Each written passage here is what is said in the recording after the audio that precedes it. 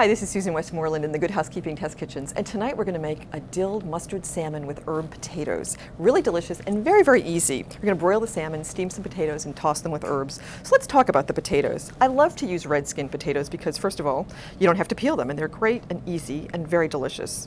When you're choosing any kind of potatoes, you want to choose potatoes that feel heavy for their size and have a nice firm skin.